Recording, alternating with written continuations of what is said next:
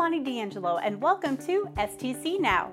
Do you have a Christmas tree you need to get rid of? Republic Services is offering a free Christmas tree pickup through Friday, January 15th. This pickup day will be the same as your regularly scheduled yard waste pickup day.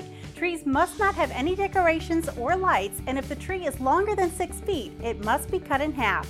Contact Republic Services for more information. Watch ice carving come to life when Fête de Glace returns to North Main Street on Saturday, January 30th from 9 a.m. until 3 p.m.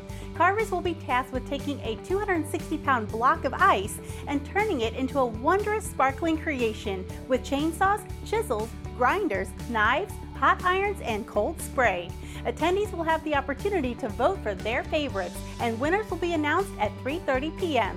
For more information, visit discoverstcharles.com. If someone needs a place to sleep when the temperature is predicted to drop below 20 degrees in the evening, they can call the Emergency Weather Response Hotline at 636-395-0492. This service is available in St. Charles, Lincoln, and Warren counties. Please share this information with those who might need it. Did you know? The Parks and Recreation Department offers a Parks Passport card for St. Charles City residents. This card offers several discounts at local businesses as well as discounted parks programs and pool admission. It also includes St. Peter's resident rates to the Recplex.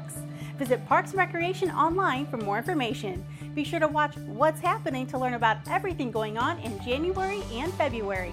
I'm Lonnie D'Angelo, and this has been STC Now.